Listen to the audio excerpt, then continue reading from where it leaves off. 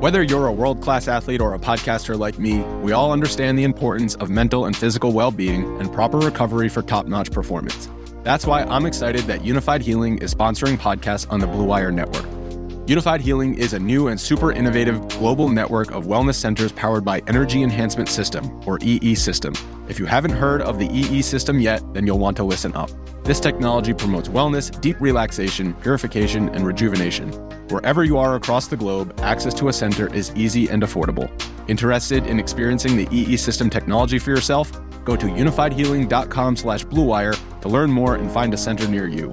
That's unified, UNIFYD, healing.com/bluewire. No material or testimonials on the Unified Healing website are intended to be viewed as medical advice or a substitute for professional medical advice, diagnosis, or treatment. Always seek the advice of your physician or other qualified healthcare provider with any questions you may have regarding a medical condition or treatment and before undertaking a new healthcare regimen, including EE System. This podcast episode is brought to you by Coors Light. These days, everything is go, go, go. It's nonstop hustle all the time. Work, friends, family, expect you to be on 24/7? Well, sometimes you just need to reach for a Coors Light because it's made to chill. Coors Light is cold lagered, cold filtered, and cold packaged. It's as crisp and refreshing as the Colorado Rockies. It is literally made to chill. Coors Light is the one I choose when I need to unwind. So when you want to hit reset, reach for the beer that's made to chill. Get Coors Light in the new look delivered straight to your door with Drizzly or Instacart. Celebrate responsibly.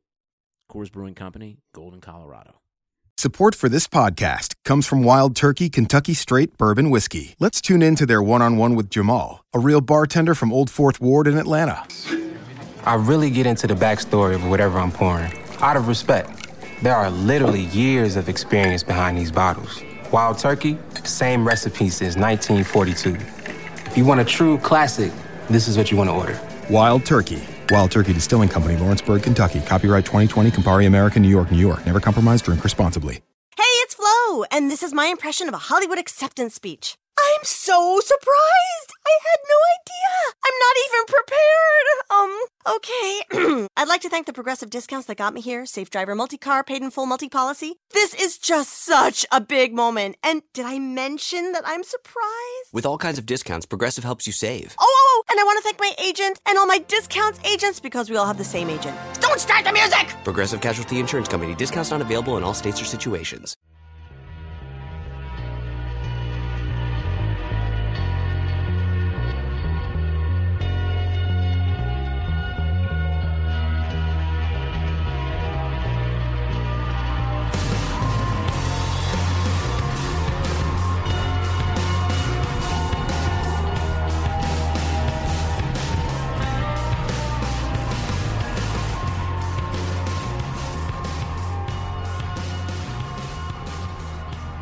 Welcome to the RotoWire Fantasy Football Podcast, brought to you as always by DraftKings.com.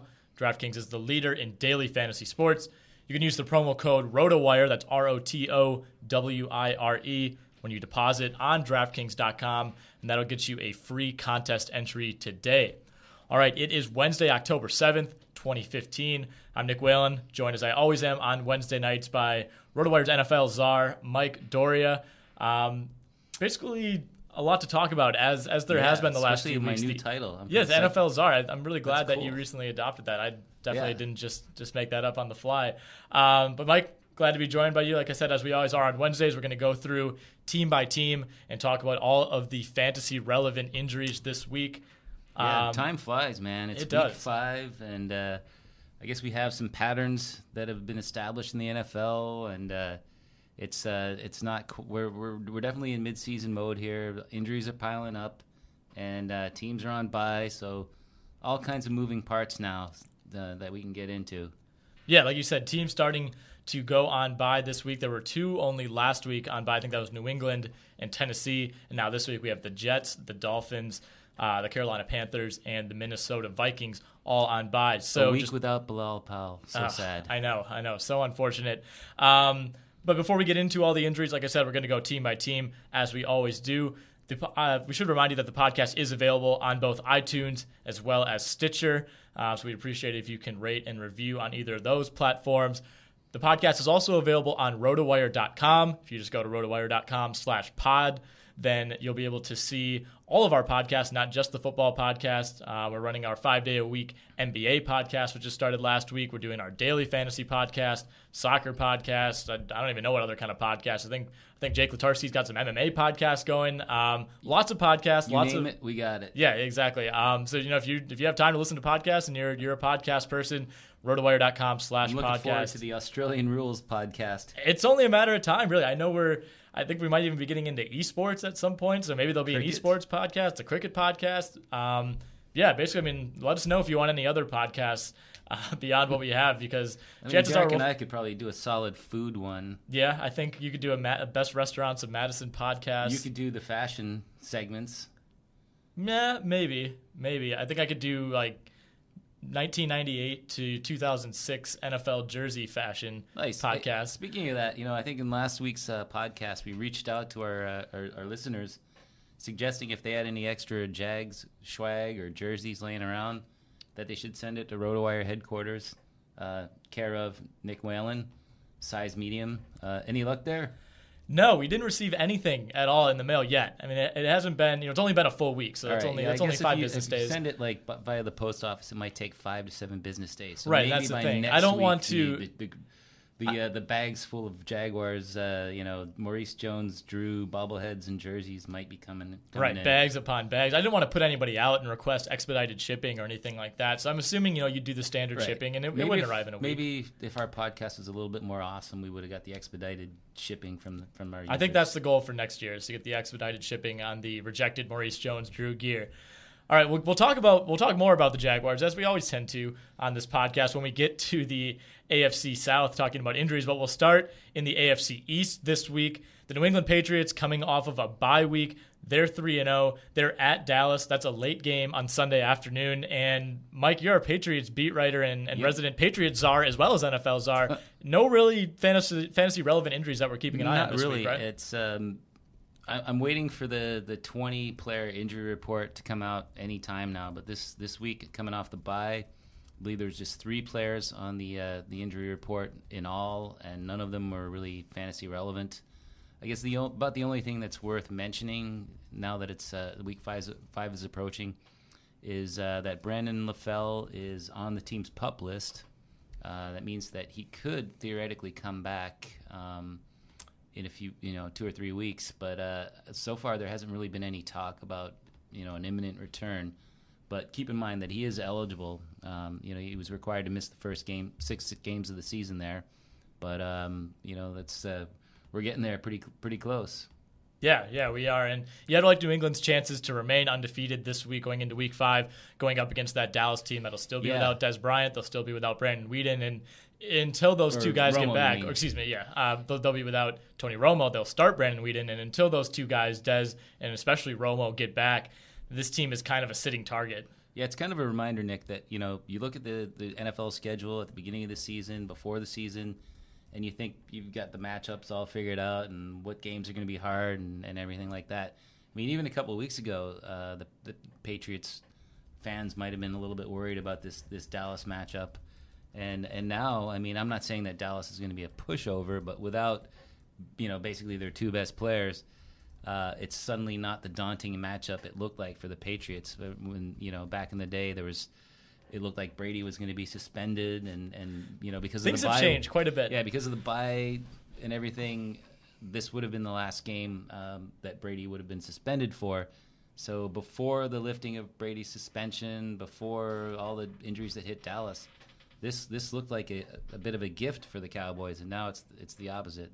Yeah. The tables have certainly turned once again in favor of New England.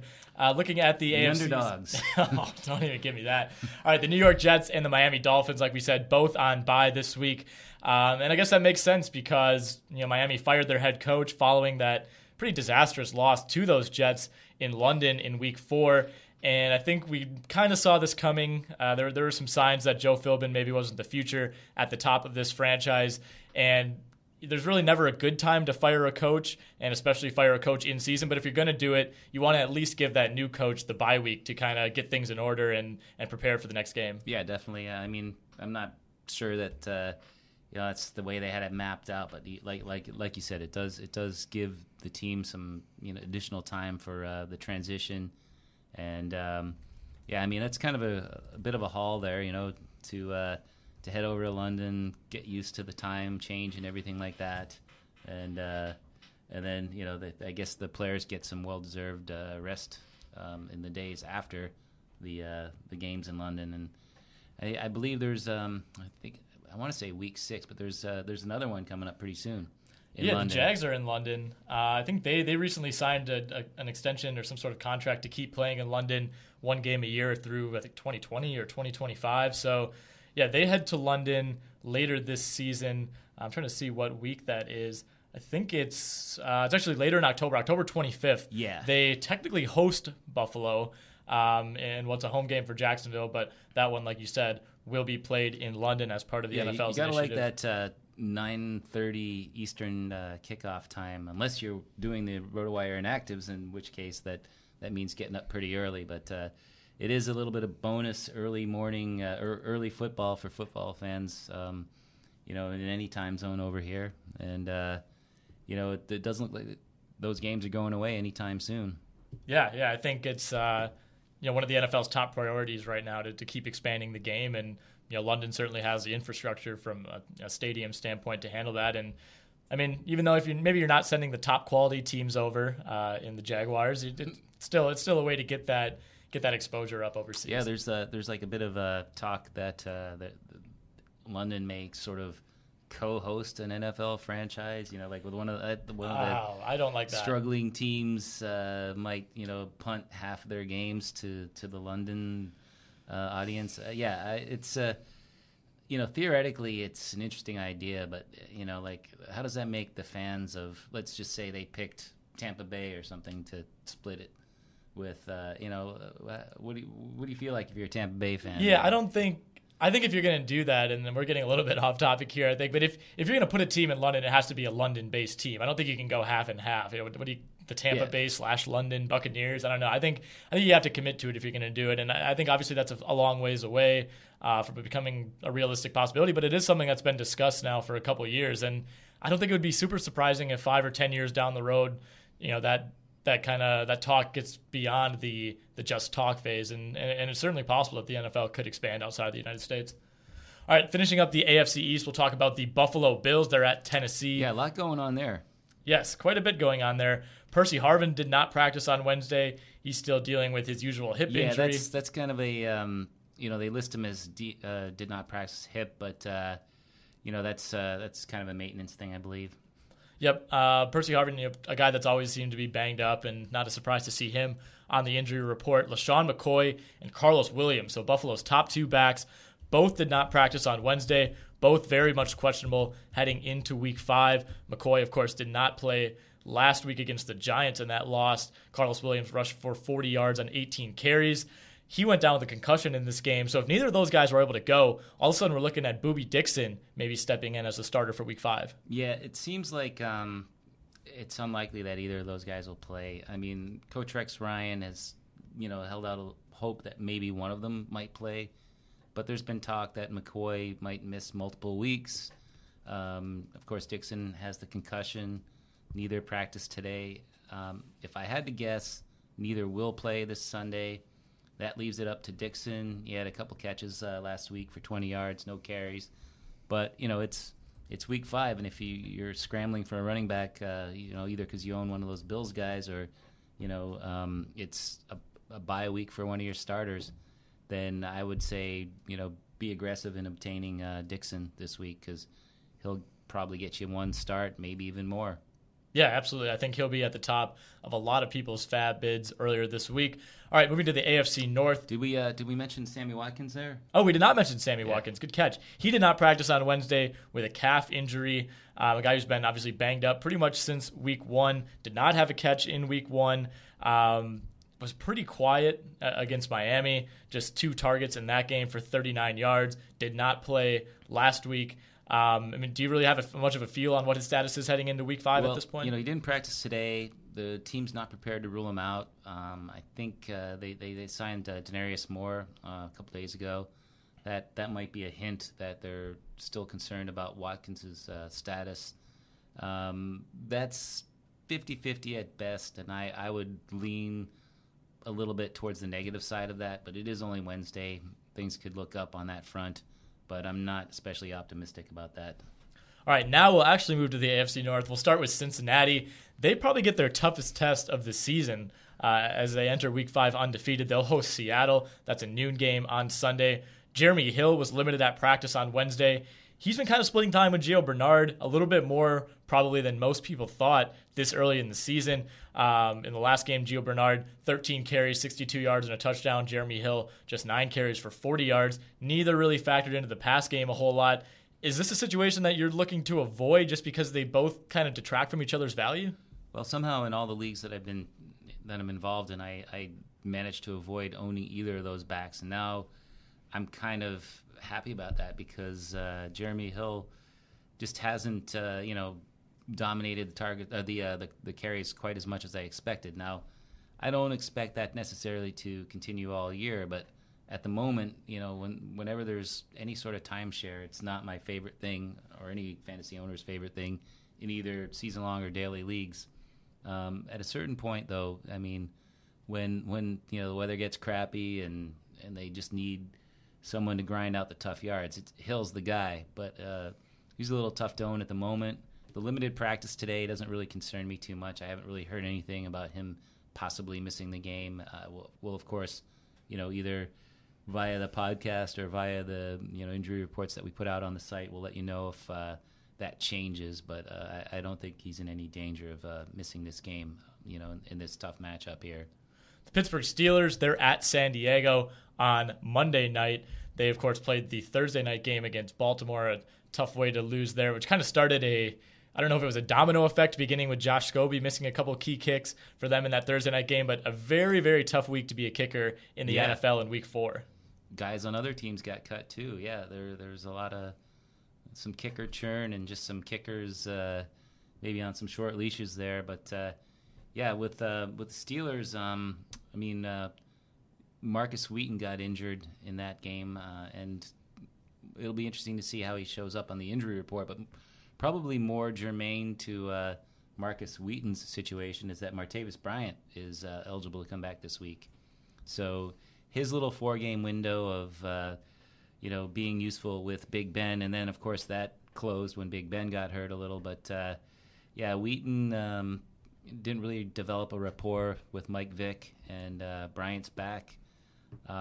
He's a guy that might be laying around on some waiver wires. I mean, I don't think in deeper leagues he's well stashed, but he might have been cut by an impatient owner or two out there. Right, so that's the thing. I think he was a guy who was targeted pretty highly in drafts. That suspension came a little bit later, so if you drafted earlier, he was probably on a lot of rosters. But like you said, with the amount of injuries that we've seen already, some rosters, depending on how they're composed, you might have just had to drop him just out of necessity, to get a healthy player in a lineup. So if he is on the waiver wire or if you're in a shallower league, I think definitely a guy you want to target. He might not be as effective for the next couple weeks with Mike Vick under center, although I think we're expecting a little bit better week from him. He actually has some time to prepare this time around. Not playing on the short week. He didn't look terrible in against. He didn't, but he just can't throw the ball down the field like Roethlisberger. I think that's the biggest issue. Yeah, I mean that's the perception. Although Mike Vick does throw a nice pass, and he can throw the deep ball. I mean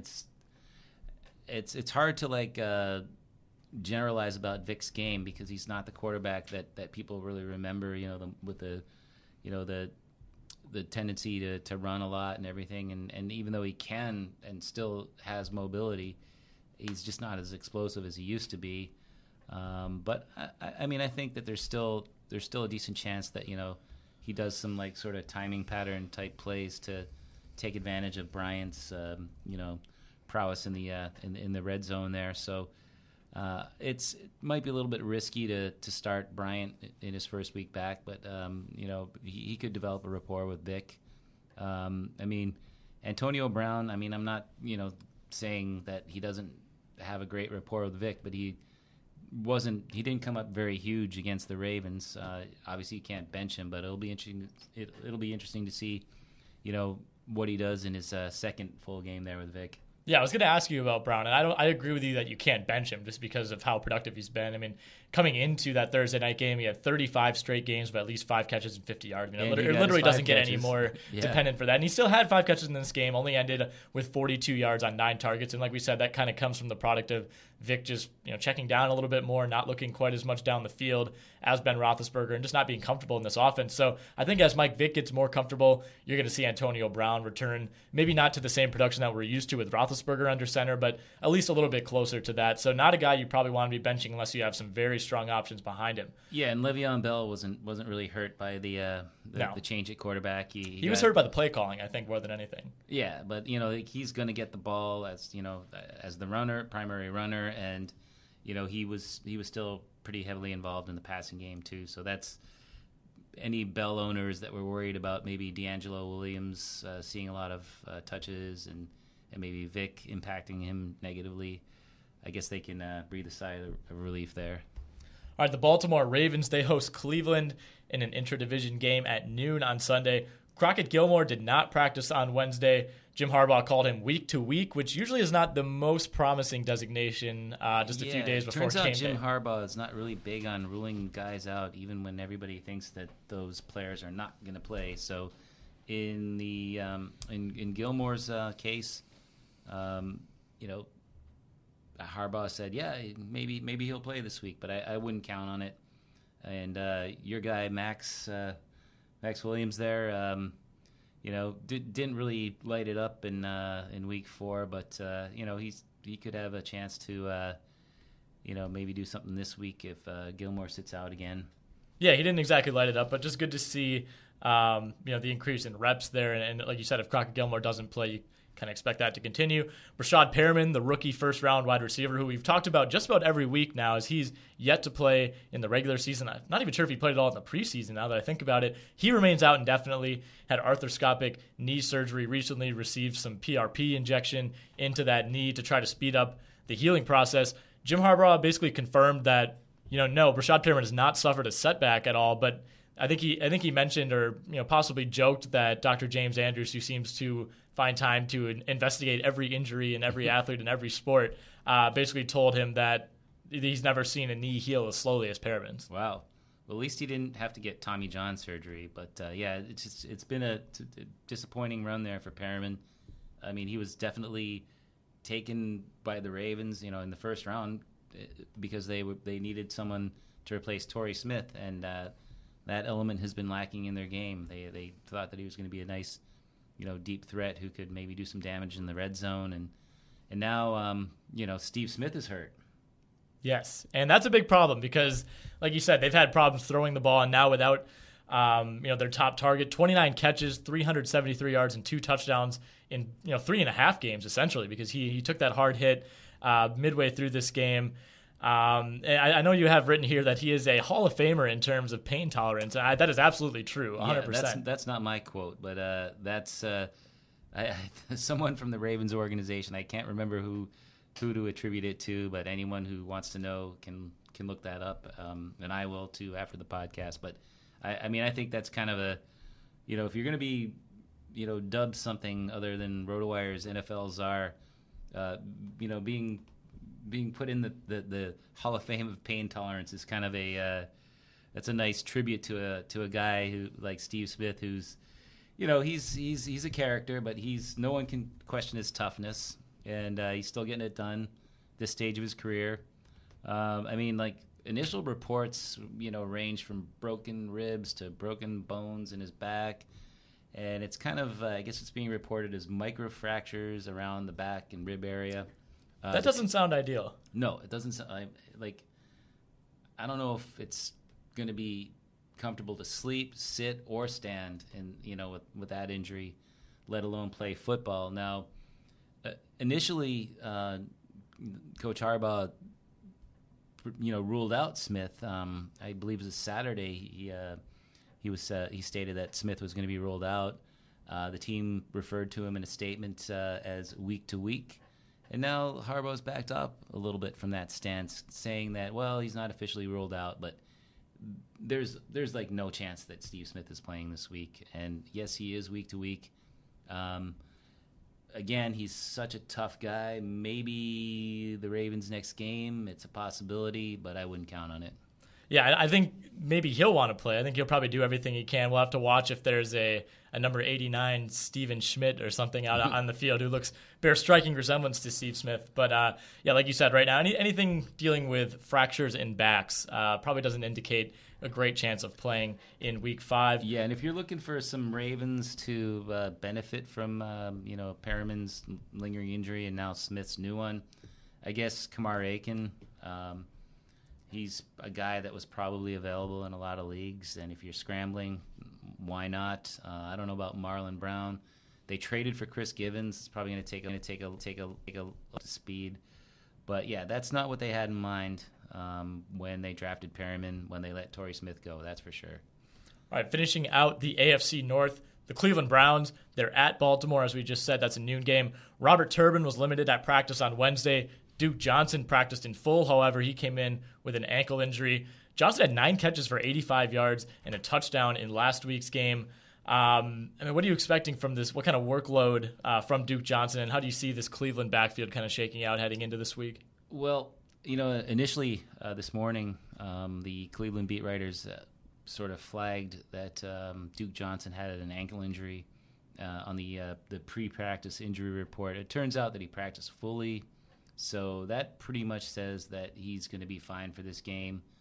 Obviously, he did a nice job in the passing game with the 9 catches for 85 yards, including the TD, where he lined up wide and essentially he's the best receiver they've had all year. That's more of an indictment to the wideout core than maybe that he's going to be game planned as a wideout on a weekly basis, but. He had 8 carries, 31 yards. Isaiah Crowell is still around.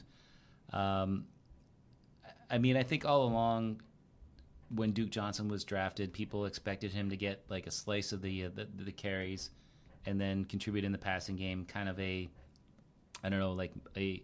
Shane Vereen with more carries or something like that, or a lesser version of Gio Bernard or something like that.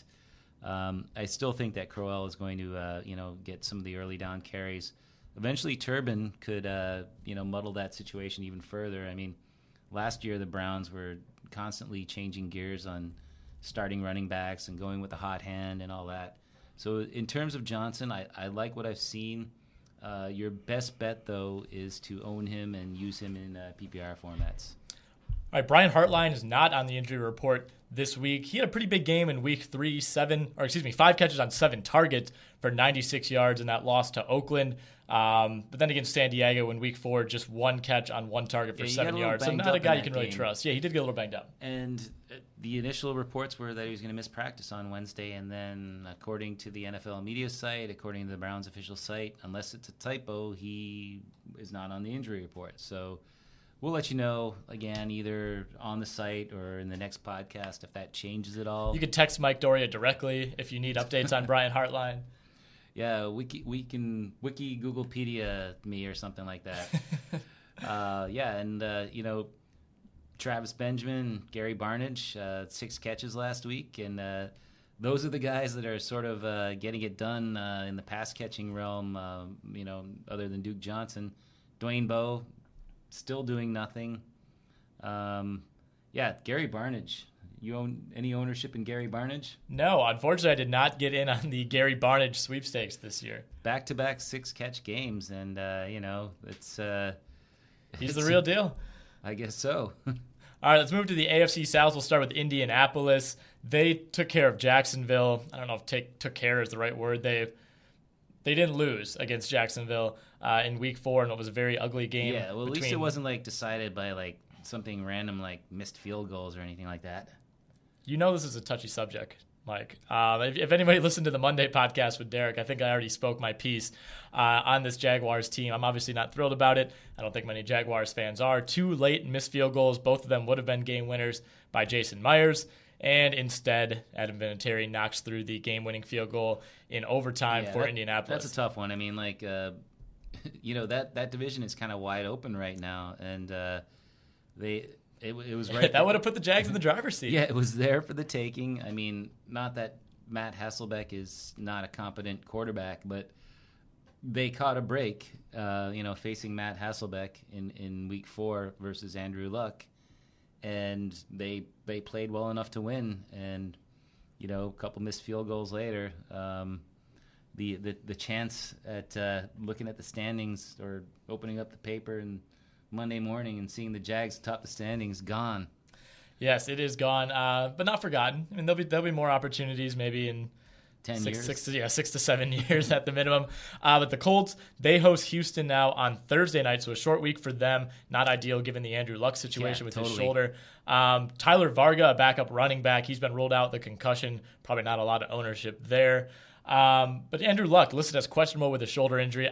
I think it surprised a lot of people that he ended up sitting out against Jacksonville. Obviously, that ended up working out for them. They get the win, and they don't suffer any more damage to that shoulder of Luck's.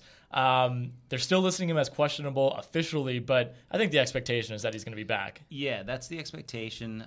There's a few different layers here. Going back in time a little bit, there was that expectation heading into the weekend that he would probably give it a go. But as Sunday morning, as the Jets and Dolphins were getting ready for their game, there started to be a more negative tone, which evolved into him essentially somebody like Chris Mortensen and some other people well before the inactives came out were essentially stating that he wasn't going to play, and then they showed pregame warm-ups, and even though there was just a bunch of running around and hugging and high-fiving going on, it was pretty clear that he was favoring his throwing arm there. He was kind of holding it, and there's two injuries I can speak with authority on because I've had them more than once, and one is the sprained MCL, and the other is the separated/dislocated shoulder. And he was holding his shoulder like a guy who just popped his shoulder out a few days ago, and I think that's, whether the Colts admit it or not, they're calling it a sore shoulder. There's been reports that he had a mild subluxation, which is essentially, it popped out a little. Maybe not entirely, and if it had popped out entirely, he probably would have had to miss multiple weeks. But now he is a legitimate questionable. I mean, Matt Hasselbeck is under the weather, and he's also listed as questionable. The Colts brought back Josh Johnson after cutting him, and the initial reaction was, oh, that's probably bad for Andrew Luck. But they have two guys that are hurting one way or the other. So I do have a feeling that it's going to go to game time officially. Obviously it's the first game of the week, so if Luck is indeed scratched, then his fantasy owners will have time to make adjustments. The only tricky part would be if the Colts listed him as active but didn't start him.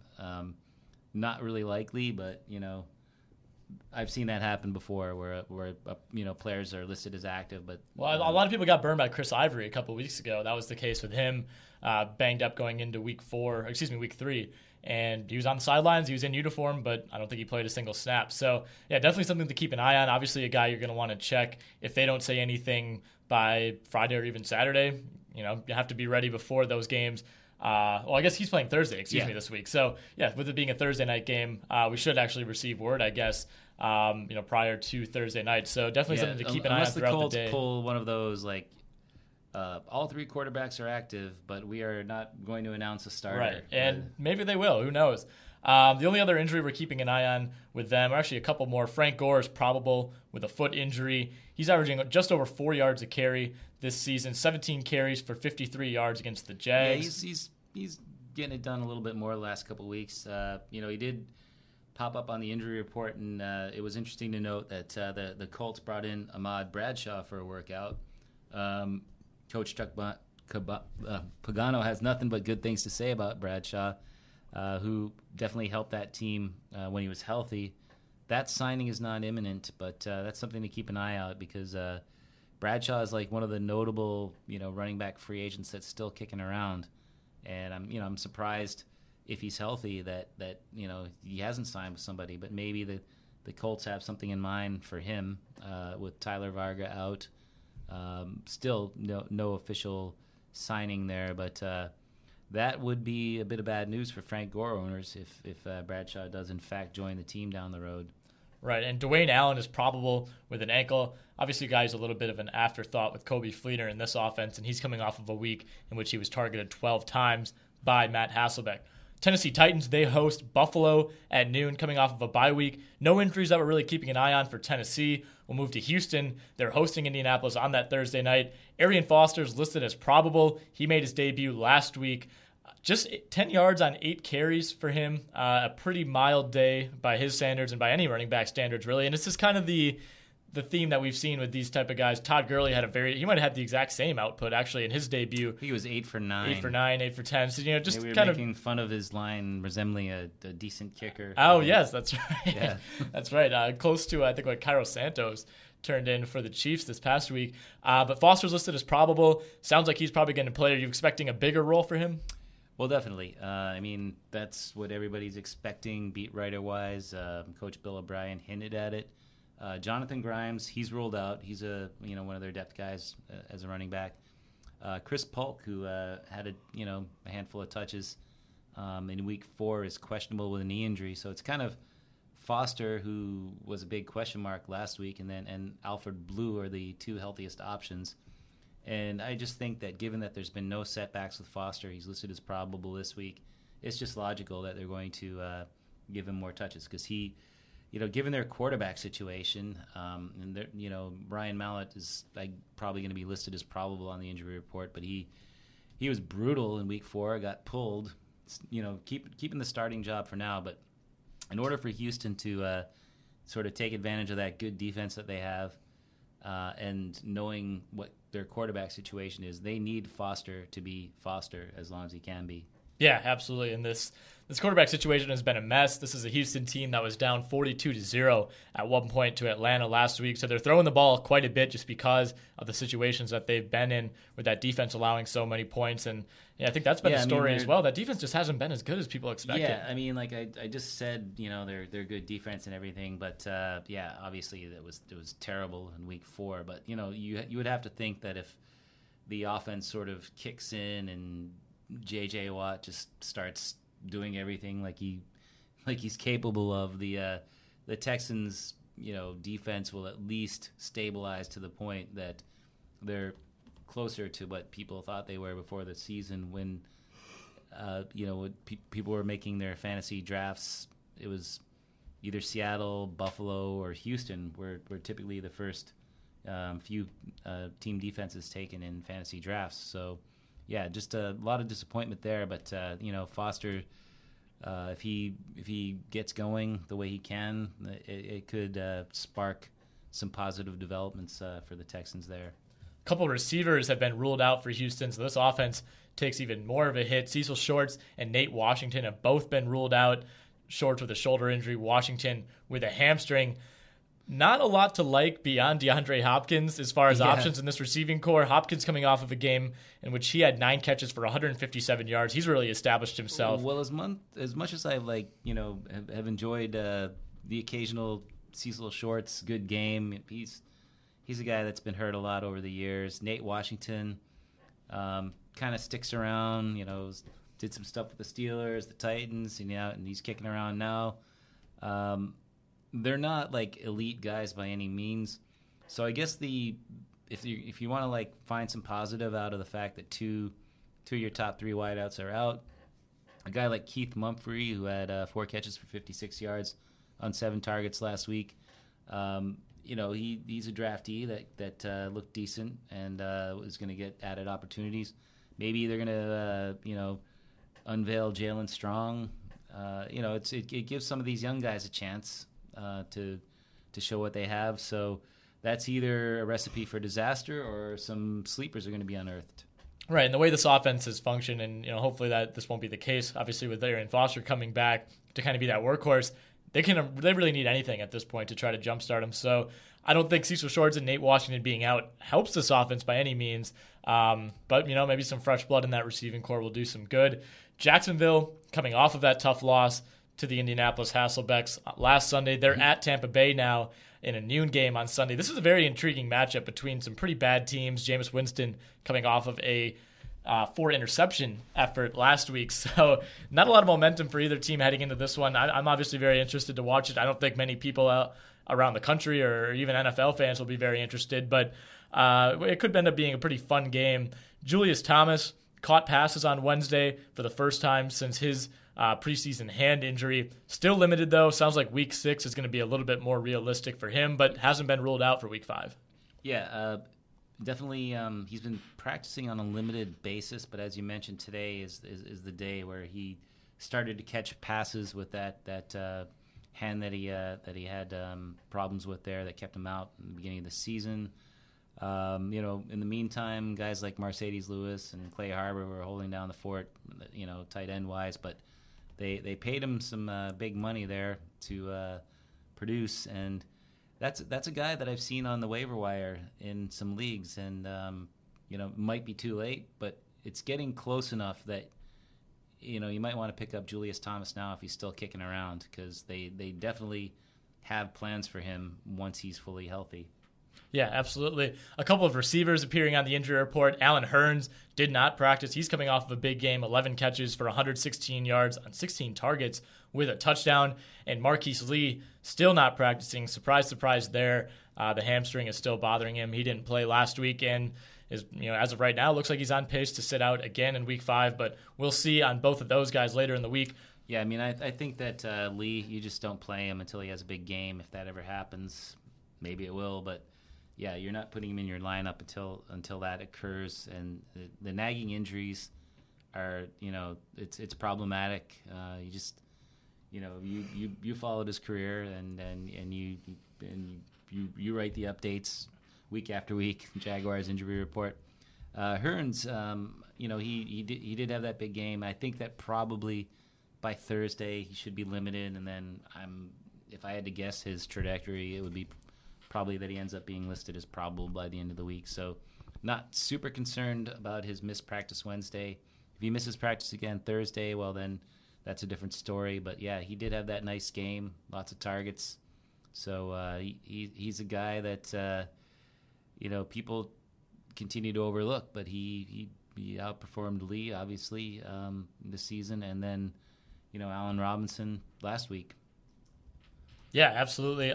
Mercedes Lewis, another quick note for the Jags, did not practice. He emerged from Sunday's loss with an ankle injury. Not really sure what the severity is on that quite yet, but a name to monitor. This might really be the last week that he has any fantasy utility, and that might even be generous. He had his first catch of the season. He finished with 5 catches for 40 yards, so a decent output from him against the Colts, but just hasn't been consistent enough to really trust. And Clay Harbor's actually been sucking up some targets as well. He had 4 catches for 31 yards last week. Put those numbers together. You have an average tight end. You have a useful fantasy tight end, and I think that that is the sort of return on investment that they would like from Thomas when he finally does come back. All right, let's move to the AFC West. There's some other injured Jags. We don't need to touch on Denard Robinson. He's still out, sprained knee. Puslesny, he's an IDP guy. You're the one who's always hounding me for wanting to talk IDP guys. Oh, isn't he like the greatest tackler of all time? Or he might be. No, he's a highly useful IDP. Sounds like he's going to give it a go this week, maybe. But if you own the guy with that name who is so hard to, like, can you type that fast? Puslesny? Yeah. I could not for a long time, but I think I'm very close to the point now that I can. Yeah, well, there's a few guys out there like him and Sean Lee from the Cowboys. Some guys that are pretty, high profile IDPs that we need to pay attention to. Yeah, we don't typically go too much into it, but yeah, he's an elite IDP. Come on, that's your guy. He is, but I'm trying to limit the Jags talk. Maybe punishing myself after that Week 4 performance. Well, AFC West. They did you the courtesy of having a rather extensive injury report, so that leaving you. They forced me to rehash and relook at that box score. All right, AFC West real quickly. Denver, they're at Oakland in a late afternoon game on Sunday. No injuries to keep an eye on for Denver, as has been the case for much of the year. Oakland. What are we looking at for them? Really not too much on their end either. There's a few guys, actually. Taiwan Jones was inactive last week. He didn't practice again today. He had been listed as the number 2 back. Roy Halou got into the act a little bit with 5 carries last week, caught a couple passes, got a TD. Michael Crabtree missed practice today. I don't think that's a major concern there. He left Week 4's game briefly with an ankle injury there. Was able to finish up, but definitely worth keeping an eye out. Latavius Murray, he was limited today. That's probably nothing to worry about too much there. But there's a couple there that you want to track if you're using any Raiders guys. But it's kind of strange that Taiwan Jones and Roy Halou kind of comprise the backfield depth there in Oakland. You'd think at a certain point, given that they don't really use Marcel Reese as a running back too often these days, that they might want to scoop up one of those free agent running backs there, because it's a thin backfield there, especially with Jones banged up. Yeah, absolutely. That's very true. San Diego, they host Pittsburgh in the Monday night game this week. Malcolm Floyd was a limited participant on Wednesday, just 1 catch for 20 yards for him in Week 4. Stevie Johnson, he had 4 catches and 32 yards in Week 4. He didn't practice Wednesday at all. He's dealing with a hamstring injury. So if either of those guys are limited or can't go, is Jacoby Jones that you're a guy that you're willing to trust under any circumstances? No, he's hurt too. He is. I mean, the Monday night game, you're not going to get a full injury report from the Chargers or the Steelers until Thursday, but the Chargers are out there doing stuff today. And it was encouraging that Malcolm Floyd, who did suffer a concussion in Week 4, was out there at least in some limited capacity today. But he still needs to go through the protocol. I would consider him questionable. Stevie Johnson did not practice today with that hamstring injury. So those guys are a little bit iffy at the moment. Jacoby Jones hasn't played for a while. More of a return guy when he does come back. Dontrell Inman, 3 catches, 88 yards last week, including a 68-yarder. I'm not saying that he's a guy that you want to rush to pick up, but if it turns out that you somehow found yourself with Floyd and Johnson as one of your options last minute Monday night, I guess you could grab Inman at the last minute if your league allows for late pickups like that. And one other thing to note with the Chargers is that Antonio Gates is back, and Ladarius Green had a little bit of a chance to make a name for himself. He ended up getting some concussion issues there. He did produce last week, 4 catches, 53 yards, and a TD. But Gates is back, and presumably he's going to be the number 1 tight end there for the Chargers. All right, the Kansas City Chiefs, they host Chicago at noon as we finish out the AFC West. Albert Wilson was a limited participant, and he's questionable to play. Did not play in Week 4 at all. Is anybody else we're really looking for on this Kansas City team? The Albert Wilson thing, he wasn't really doing much in a starting capacity in any case. It opened up the door for Chris Conley to do a little something. He had a couple catches for 53 yards on 7 targets. Travis Kelce's listed on the injury report, but he was a full participant today. Keep an eye on it just in case there's a setback or something and he's limited or misses practice. But I don't think that Kelce's really in danger of missing this game. And as it stands, we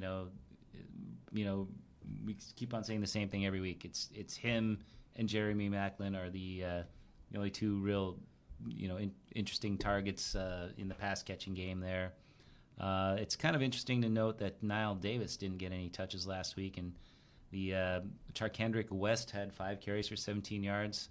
I'm not sure that he's completely supplanted Davis as Jamal Charles's number 1 backup there, but that's something to note because in the past when Charles was to go down, Davis was always a good plug and play, and maybe we can't assume that anymore.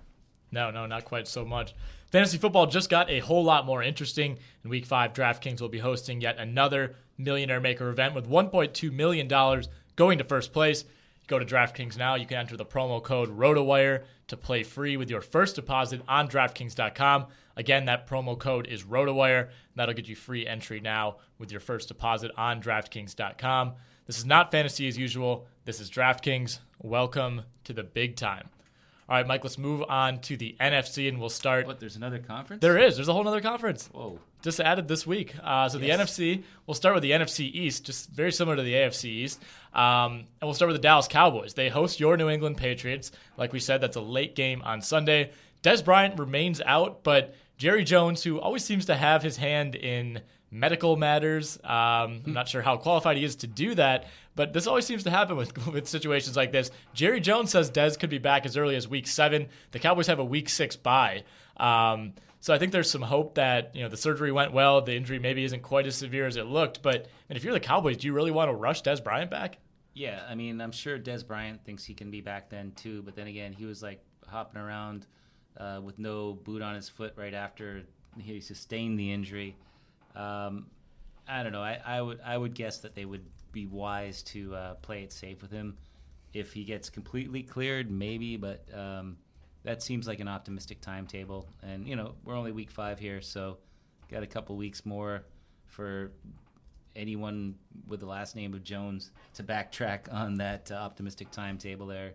And, with Romo out, I think their end game is to just be in contention or close by the time that both of those guys are healthy. I think Jerry Jones might be panicking now after 2 straight losses, but I think we can all thank God that he's not the one in charge of the one with all the oversight, I guess, with the medical matters in Dallas, or I think Romo and Dez would probably have been back on the field last week.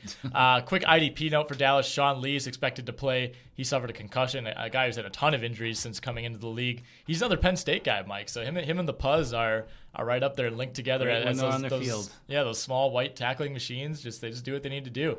Anything else you want to touch on with Dallas before we move to the Giants? Well, I mean, with Brandon Weeden at quarterback and Dez Bryant out, we were trying to figure out who was going to catch the passes. It hasn't really been a gold mine, at least last week. But at least Terrence Williams got into the act a little bit there with 3 catches, 41 yards, a TD. Cole Beasley, 6 catches, 62 yards, a little bit of PPR note there. But yeah, the Dallas offense just isn't what it was, a few weeks ago when their stars were in uniform. The New York Giants, they host San Francisco in the Sunday night game. Victor Cruz still without a timetable as he comes back from a calf injury, so not really anything related to that gruesome knee injury that he suffered last season. Now just a complication with his calf. He was involved in some odd, I don't know if you keep up with this stuff as much as I do, some odd off-the-field incidents earlier this week. Apparently his wife or girlfriend or significant other, whoever that is, totally missed this whole thing. Yeah, how did you miss that? I don't know how. I don't know if we got a note up on this or what. Trivial matters is like apparently she got a hold of his cell phone and saw that there were some how do the kids say, side chicks of his in there, and promptly took care of that, and somehow that made it all over social media. So Victor Cruz has problems on the field, injury problems, and some issues off the field as well. But in his continued absence, Odell Beckham is obviously the number 1 option there. Ruben Randall, number 2, and Dwayne Harris, who had 5 catches and a touchdown in that Week 4 win over Buffalo, kind of cementing himself as the number 3 guy. Yeah, they're getting by without Cruz, and the calf injury is the active injury at the moment, but that knee injury is not anything to be dismissed. So I guess when the calf injury does finally come around, he could make an impact later in the season. But with that setback there, anything you get from him is a bonus, and the Giants probably feel that way too. The Washington Redskins, they're at Atlanta in a noon game Sunday. Jordan Reed, he sustained a concussion, a knee sprain, and an ankle sprain against Philadelphia. His shoulder's in good shape, though. Right, his shoulder, great shoulders. So kind of a Jason Witten situation, I guess, for Jordan Reed. Yeah, but only Jordan Reed doesn't have the pedigree of never missing a game that Jason Witten does. No, but he hasn't been ruled out, so definitely a guy to keep an eye on over the next couple of days. Yeah, but with that concussion, they're pretty much downplaying the knee and the ankle things. But, I think the concussion is the thing to worry about here. I just think that he's probably not going to play. So that opens up the door for Derek Carrier, who caught 2 passes for 18 yards, after Reed went down there last week. Not really an option, but, I mean, I was in a league that was deep enough that I had to start Fells from Arizona as a tight end when I realized a little bit too late that, Gronk is on by, and my backup tight end is Julius Thomas. And, so if you're really desperate, Derek Carrier is an option. We'll get to the 49ers with Vernon Davis, still banged up. Their backup tight end might be an option for those really digging deep for tight ends. And, again, with a couple injuries and bye weeks, and you got to play some random guys now and then. Yeah, absolutely. Deshaun Jackson, he had his first practice on Wednesday since week 1. He pulled up early in that week 1 game with a hamstring strain. He's still questionable for week 5. Sounds like if it's not this week, it'll probably be next week, but still very much questionable. So a guy to check status on over the next couple days. Pierre Garçon, not listed on the injury report. He was dealing with a knee injury kind of coming into the week, and it sounds like that just kind of dissipated, and they're not really worried about it. Yeah, right now the thing to really note in deeper formats is that sort of Andre Roberts has been supplanted by Jamison Crowder. Had 7 catches last week there for 65 yards. Kind of emerging as a slot option, sort of PPR guy, the rookie. So, with Jackson out and overtaking Roberts, there's a bit of a deep sleeper there for you. All right, the Philadelphia Eagles, final team in the NFC East. They're hosting New Orleans at noon. No relevant injuries for them. DeMarco Murray not appearing on the injury list at all. He played last week. He did. He was not happy. Exactly. He was not happy with his role. Made that well known. But I think at the same time, he did a good job of kind of being a distraction, but not being a distraction at the same time. I think he wanted to make it clear. I want more of a role in this offense, but he also kind of backed off a little bit and said, while this is what I want, I don't want this to be a huge issue and cause a rift within the team. So things still very much, being figured out with that Philadelphia offense. And the Cowboys' backfield is slightly unsettled as well too. Joseph Randle, there's talk of maybe him having been benched, which was denied by the team.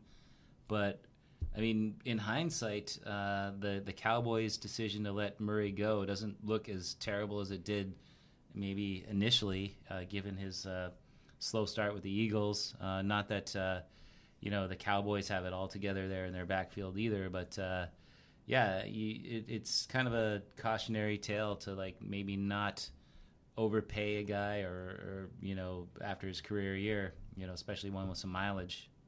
All right, let's move to the NFC North. Green Bay hosts St. Louis coming off of a win in San Francisco in week 4. That's a noon game. Devontae Adams did not practice. All Packers receivers that we care about are hurt. Yes, Devontae Adams, he didn't practice. He's probably out at least another week. Green Bay has that week 7 bye coming up, so you could certainly see them trying to sit him out and gain that extra week of rest before maybe a week 8 return, but not a lot of credence has been given as far as his status, but I don't think he'll be playing in week 5. Randall Cobb was limited with a shoulder injury. That's kind of been the case each week. I think this is still maybe residual from that collarbone issue. Him having acknowledged that that's likely to be a sort of lingering issue there, but he'll continue to play through it. James Jones, limited at practice. They both, were out of the game briefly in week 4. I don't think that either of them are candidates to miss this weekend's action. With Adams probably not going to be out there this weekend. Ty Montgomery, the rookie, didn't do much in week 4, but he could be a bit of a sleeper this week if they incorporate him more in the offense, and that wouldn't surprise me if they did. Yeah, I know he was able to step up kind of with Devontae Adams out in week 4 as far as seeing more snaps. And they went to him on that first play of the game, basically just a go route down the right side, and the ball went off his fingertips. I know Aaron Rodgers wasn't super thrilled about that. He did one big gain like that, and boom, your stats look good. Right. Well, there's that exactly from a fantasy perspective, but I think Rodgers just kind of wants to establish that trust, and then he didn't call him out after the game, but he made it clear, as Aaron Rodgers often does in his own way, that ball should have been discount caught. Double check revoked or something? Or I think so. I think he doesn't get the discounts anymore. So those are temporarily revoked. James Jones, he was limited with a hamstring, 5 catches, 98 yards. Somehow didn't get in the end zone, which just seems odd in week 4. Consecutive game streak of TDs ends at 3, but James Jones is like a lottery ticket that you found on the ground that pays off, I guess, in fantasy. All right, the Minnesota Vikings are on bye, so we'll move to Chicago. They're at Kansas City at noon. Eddie Royal did not practice on Wednesday with an ankle injury. Alshon Jeffrey still limited with a hamstring. He's missed the last 3 games. Jay Cutler was pretty decent in that win over Oakland. Not a game that was super thrilling. How would you rate his body language in that game, though? I didn't get to watch it. I was actually traveling back from Green Bay to the Madison area during that game, but luckily I was able to catch the local Chicago radio freaking out over that Robbie Gould game-winning field goal. Cutler 28 of 43, 281 yards, did have a pick, but 2 touchdowns. Obviously without Alshon Jeffrey, so his weapons were a little bit limited. Yeah. Martellus Bennett has been very good. He had 13 targets in that game. Marcus Wilson, 6 catches for 80 yards. Matt Forte, still very, very good. He might be the best fantasy option on what's going to be a pretty bad Bears team this year. Well, yeah, there's a few things to go over there with the Bears after that summary there. I mean, Eddie Royal, he didn't practice Wednesday. Don't have a real good handle on that situation. It wouldn't surprise me if he's back on Thursday. He did show some life with Cutler back with 7 catches for 54 yards and a TD. Not quite the production I was hoping for, with them having parted ways with Brandon Marshall and Jeffrey having missed all this time. But, still a decent guy in PPR formats now that Cutler's back. Jeffrey, there's hope that he's finally coming back this week. And, again, with Cutler at QB, once he's full speed, he's going to be a viable fantasy player. I mean, that whole Jimmy Clausen thing, they're glad to have put the Jimmy Clausen era behind them. As much as Cutler is maligned, like you said, he did all right in his return.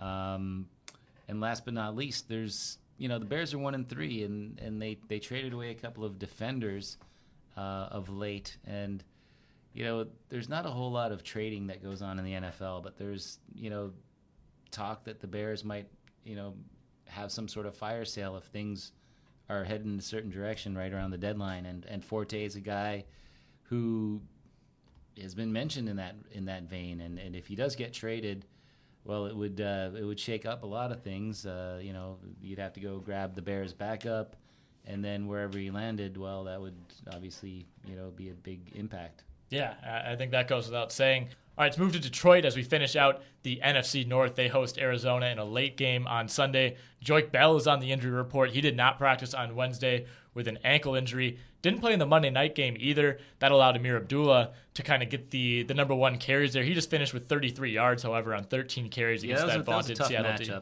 Matchup. As I interrupted you there. But yeah, the Seattle, not that Cam Chancellor, fixed everything, but suddenly with him back, the Seattle defense being a bad matchup panned out for Abdullah. And I mean, Bell, I don't really have a good handle on whether or not he's going to play this week, but at best he would return in a timeshare. So his days as a starter maybe numbered there. Maybe the biggest loss for Detroit right now, Eric Ebron out up to 3 weeks. It sounds like with a knee injury. The Lions haven't specified exactly, or at least I haven't seen exactly what that injury is, but it sounds like he's going to avoid surgery, so that's a positive. But still, looking at probably a 2 to 3 week absence, and that might be that suggests like maybe a sprain or something like that. Right, and like I said, the not undergoing surgery is huge, as far as what that timetable is going to be. But Ebron's a guy who's taken a step forward, hasn't topped 61 yards in any games, but only 2 receptions against Seattle for 22 yards. Ended up leaving that game in the first half with the injury, but 4 catches against Denver, 5 against Minnesota, 4 against San Diego. So even though the yardage hasn't been there, he's gotten in the end zone a couple times, and he's at least being targeted quite a bit by Matthew Stafford. So, now we're looking at maybe Brandon Pettigrew, but then he's limited at practice on Wednesday, and he hasn't played since week 1. So, I mean, who's the next guy up? I think Tim Wright. Well, yeah, I mean, Tim Wright, but he caught 1 pass, I think, in week 4. But Brandon Pettigrew, once upon a time was a fantasy viable guy, first-round pick. I wouldn't really trust him, in his return if he does return. Probably a situation to stay away from at least this week, and just hope that with a more favorable matchup, guys like Calvin Johnson can make more of an impact, and maybe Abdullah gets a little bit more production there. A little bit of a rough break there for the Lions and Calvin Johnson owners there. But, Seattle's defense is now back to that, like you look at who's playing Seattle and think, oh yeah, if that running back is maybe that the tiebreaker now is don't play guys that are facing Seattle, I guess. Yeah, that St. Louis game is starting to look like more and more of an outlier in Week 1. Let's move quickly to the NFC South. Carolina is on a bye this week. Make sure to get Cam Newton out of your lineups and probably not Philly Brown. Yeah, Philly Brown, Yep. Jonathan Stewart maybe. But other than that, considering they're 4-0, Carolina hasn't had much. And Greg Olsen, that too, defense has been great. Obviously, I think they've really carried them more than anything so far. Atlanta hosts Washington in a noon game. Tevin Coleman was limited Wednesday. He continues to nurse that rib injury, fractured a rib in Week 2. I don't think they're super concerned about getting him back, considering Devontae Freeman has 6 rushing touchdowns over the last 2 weeks. Yeah, I mean, Tevin Coleman will come back and earn some carries when he is cleared to play. But, yeah, there's obviously no rush with the way that Freeman has performed now 2 weeks in a row. Teron Ward saw some garbage time in Week 4, put up some decent numbers there. That's a guy you look at it. You look at the Falcons box score. I think you see 19 carries, 72 yards, and a TD, and you think, oh yeah, I'm going to pick him up and play him. But I think that was a product of garbage time. And now with Coleman maybe coming back, he slides back into his customary number 3 role. Just pointing that out in case looking at the sheer numbers of like free agent points produced last week for running backs, and he's probably right at the top. So Devontae Freeman, like I said, 3 touchdowns in each of the last 2 games. Do you know who the last running back was to rush for 3 touchdowns in 2 consecutive games? Oh, like I'm supposed to know this? It was in 2006. Okay. So there's a hint. All right, 2006. I asked DVR the same question on Monday, and he didn't get it. So now's your chance to maybe supplant him as the office trivia czar as well. Wow, that's a tough one. 2006. I don't know. Corey Dillon. Very good guess. Former Patriot Corey Dillon. I don't think that's a coincidence. But it was actually LaDainian Tomlinson. So actually, elite company. I think that's kind of the cop-out answer. If I had maybe had a little bit of time to research it or just look at some helmets. Look up the answer. No. Yeah, Google it. Yeah. But yes, very impressive performance, obviously, by Devontae Freeman.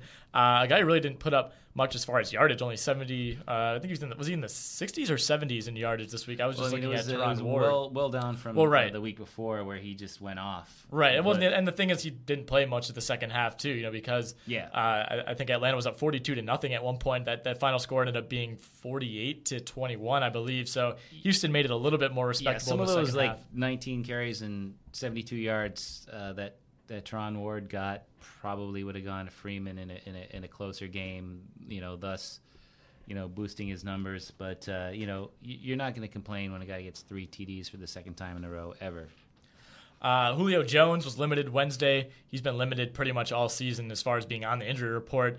Hasn't missed a game. Obviously, the big thing for Atlanta and for Julio Jones last week, with them being up by so much, Jones only played 55% of the snaps. So he played most of the first half, a little bit in the second half, and that was about it. So he was able to kind of rest that hamstring. Obviously going through game day prep and even playing half a game is quite a bit of a strain on any muscle, especially a hamstring for a guy like a receiver. But still, nice to see him at least be able to limit his workload and kind of help that out and maybe make that injury a little bit less of something that nags from week to week. Leonard Hankerson was limited at practice with a thumb injury. He's kind of emerged as at number 2 now behind Roddy White. Yeah. And Roddy White kind of came out and said, it was a little bit similar to the situation we touched on earlier with DeMarco Murray, where he kind of said, I want to have a little bit bigger role in this offense, but then he kind of backtracked and said, we're 4-0. I like how things are going. I can't complain too much. But still, I think a guy who they want to at least maybe get a little more integrated, because as of right now, Roddy White has been basically just kind of a glorified blocker. Yeah, 2 catches, 8 yards, 4 targets last week. And as you mentioned, Hankerson has kind of emerged as the number 2. I don't know if that's necessarily permanent, but yeah, it's you can't really play White with any confidence at the moment. It might take something like a Julio Jones, being out for a game for White to sort of reclaim his prominent role in the offense. I'm surprised because he's healthy, I believe, and in the past that was where Roddy White might trip you up with one of his injuries, but healthy and not really seeing much in the way of targets. But as you pointed out, the record's good, so that may not change right away. As they say, winning cures all. Tampa Bay hosting Jacksonville at noon on Sunday. Austin Seferian-Jenkins, really the only major injury that we're keeping an eye out for. Yeah, it looks like he's going to be he's kind of in the week-to-week phase of his injury here. So, yeah, probably not going to be going this week. No, and in his place, Vincent Jackson, Mike Evans have really been sucking up most of the targets from Jameis Winston. And I think that's just about what most people expected, and that would probably be the case even if Seferian-Jenkins was healthy. Even with Seferian-Jenkins starting off the season very well before the injury, Mike Evans was kind of banged up during that period, so I think his value was probably going to be on the decline anyway. New Orleans finishing out the NFC South. They're at Philadelphia at noon on Sunday. Brandon Cooks limited Wednesday with an ankle injury, a guy who has 20 catches for 215 yards overall through the first 4 games. Drew Brees, more importantly, not on the report at all. 33 of 41, 359 yards, 2 touchdowns for him in that last game as the Saints finally get their first win. That's a nice stat line for Drew Brees. Obviously, it's helped a lot by that 180-yard touchdown to C.J. Spiller that ended up winning the game. Yeah, but he's back. It is pretty good that he's not on the injury report. Just missed the one game. Maybe that offers a little bit of hope for Andrew Luck owners, although, working possibly against Luck is the short week. But, Brees missed the game, and, people are maybe bracing themselves for a potential multi-week absence, but it was a rather quick turnaround for him, and they need him, obviously. All right, let's finish out now with the NFC West. Arizona's at Detroit in a late game Sunday. Andre Ellington limited at practice on Wednesday. Bruce Arians offered a little bit more optimistic words as far as Ellington's status, saying he should be ready. Does that mean we're kind of backing off of Chris Johnson a little bit? I guess you might have to a certain degree, although I do believe he's earned a decent share of the carries. I think it's more David Johnson is the guy who kind of needs to worry a little bit more, where Ellington's probably going to absorb some of that pass catching role that David Johnson he's made some big plays in the passing game. Arians said some things about David Johnson. He played like a rookie, things like that. So whether it's blocking or how he's performing in practice, I guess he has some things to learn. So if Ellington does play, it's going to be some sort of timeshare there. I would say it's going to lean towards Chris Johnson, at least in the carries department. But yeah, it's unfortunate for those who were sort of riding the resurgence of Chris Johnson. Ellington, that's going to put a damper in that, and at the same time, it's going to be hard to trust Ellington out of the gate until the pecking order is reestablished there. All right, the St. Louis Cardinals, they're at Green Bay in a noon game on Sunday. Not really any injuries that we're keeping an eye on for St. Louis. We can quickly touch on Todd Gurley, a very, very good second game. 19 carries for 146 yards, 2 catches for 15 yards, and that total probably could have been well over 150. He slowed up on a couple runs late in that game trying to burn clock and not get shoved out of bounds. So a very impressive showing from Todd Gurley. Tavon Austin had a nice game. 2 rushes for 20 yards for him, and he's done most of his damage on the ground so far this season, but finally getting involved in the receiving game a little bit more. 6 catches, 96 yards, and 2 touchdowns, including a 47-yarder. Yeah, unlike the Fonz, I can admit when I'm wrong, and I was definitely wrong about Gurley. I had sort of week 6 circled as the week where I think that's when he's going to start going, and he broke off a big run, and I think that was great for his confidence. To the naked eye, he looked like a guy who was not hesitant at all. Coming off that big injury, you might expect some form of hesitation, but he just looked, explosive and quick and confident. And again, getting that one big game under his belt is a huge boost for his confidence, for the team's confidence in their ability to use him as an every down back. And well, I guess he's the guy that they drafted number 10 overall, and it's time to push play. All right, Seattle's at Cincinnati, a game we talked about. It's maybe the game of the week, at least in the early slate on Sunday. Marshawn Lynch did not play against Detroit on Monday. He's considered day-to-day with that calf injury. Thomas Rawls filled in 17 carries, 48 yards Fred Jackson also got some carries and worked in the passing game. He has a high ankle sprain right now, so if Marshawn Lynch is limited or if he's ruled out again, Thomas Rawls is looking like another strong play. Yeah, I mean, Lynch did not practice today, and I just have a feeling it's going to go down to game time like it was supposed to last week, although the Seahawks ended up ruling out Lynch later in the week there before the Monday Nighter. But, I think that's going to go down to game time. But luckily, it's a 1 Eastern time kickoff, which, if you know the scheduling patterns of teams, those West Coast teams tend to have the 4:25, 4:05 starts more often than not. So it's a bit of a break for Lynch owners that his fate will be decided before the first wave of kickoffs there on Sunday, and then they can adjust accordingly.